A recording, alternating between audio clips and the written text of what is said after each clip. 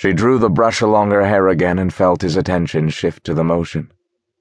There was not much light in the chamber, only the fire casting deep scarlet shadows onto the floor near the hearth.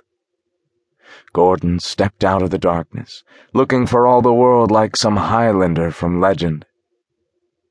His hair was curling slightly and held back from his face by a thin braid.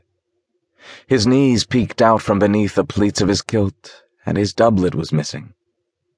The sleeves of his shirt were rolled up and tied at the shoulders, exposing his forearms. There was such a raw appearance to the man, as though he could survive anything the rugged Scottish hills gave him. "I approve of your attire, if not the place that you choose to wait, lass."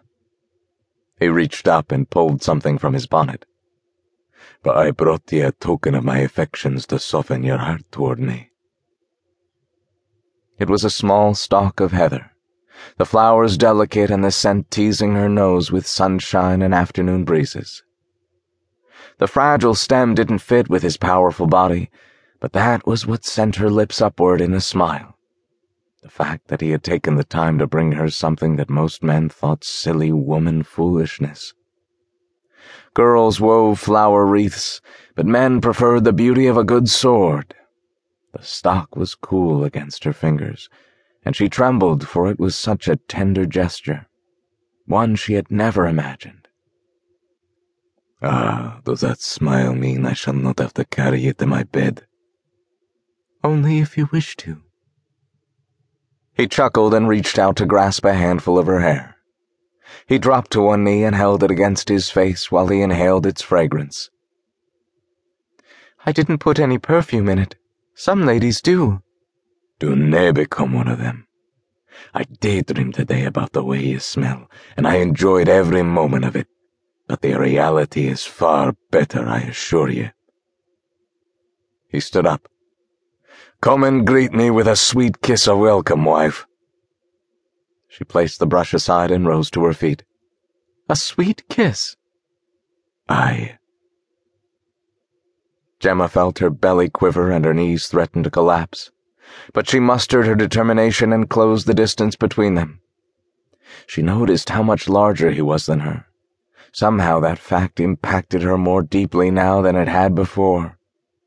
Laying her hands on his chest, she smoothed them up and over his collarbones until she gently clasped the top of his shoulders.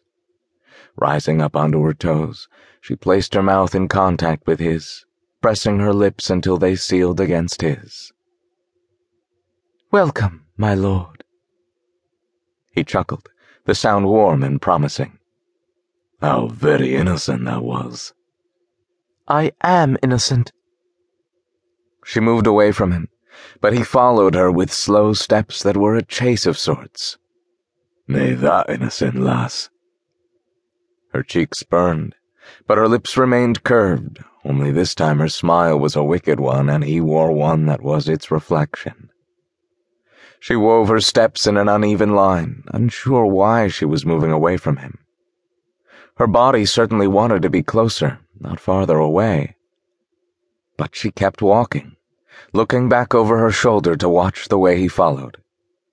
His keen eyes roamed over her, watching the sway of her hips and the way her unbound hair flowed. She moved deeper into the shadows, and her Highlander pursued her. "Are you ready to be caught?"